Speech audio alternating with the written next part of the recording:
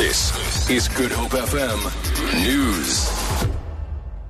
Good morning. The FW de Klerk Foundation says it's not surprised by Police Minister Nathi Nhleko's report on security upgrades at President Jacob Zuma's Nkandla home. In a statement, the foundation said the report creatively justifies the expenditure of public funds on features such as a swimming pool, a cattle kraal and an amphitheatre.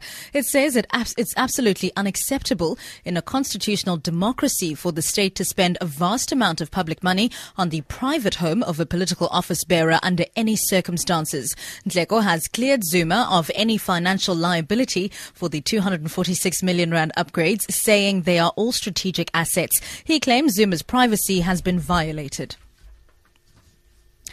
Members of the Western Cape Emergency Medical Services have been robbed of their personal belongings while responding to a call-out at Happy Valley Informal Settlement in Easter River outside Cape Town.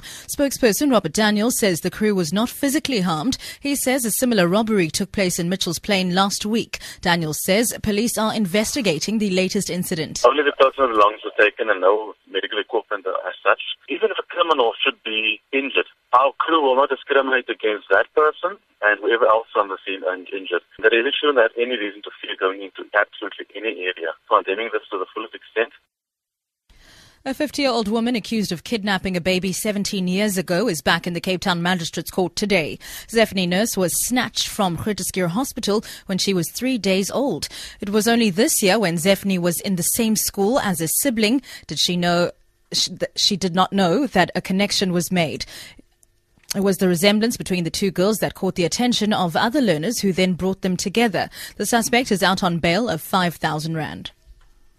Eskom says there's currently no planned load shedding as it has enough generating capacity to meet the demand. The power utility says it was able to meet demand during the peak morning and evening periods yesterday. An appeal has been made to customers to continue using electricity sparingly. Voting for the next president of FIFA takes place in Zurich today as the world governing body of football reels from its latest corruption scandal. The four-term incumbent Sepp Blatter is facing strong challenge from Jordan's Prince Ali. The BBC's Richard Cornway reports. This vote has taken on a new significance following Thursday's dawn raids by police, which saw 7 FIFA officials arrested over bribery and corruption claims.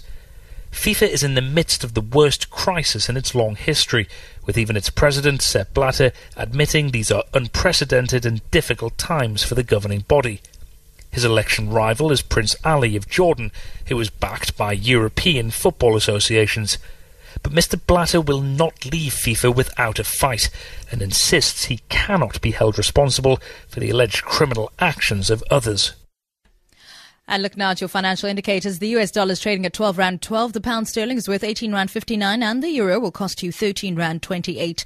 Gold is trading at $1,190 an ounce and the price of Brent crude oil is at $63.10 a barrel. For Good Hope FM News, I'm Sibs Matiela.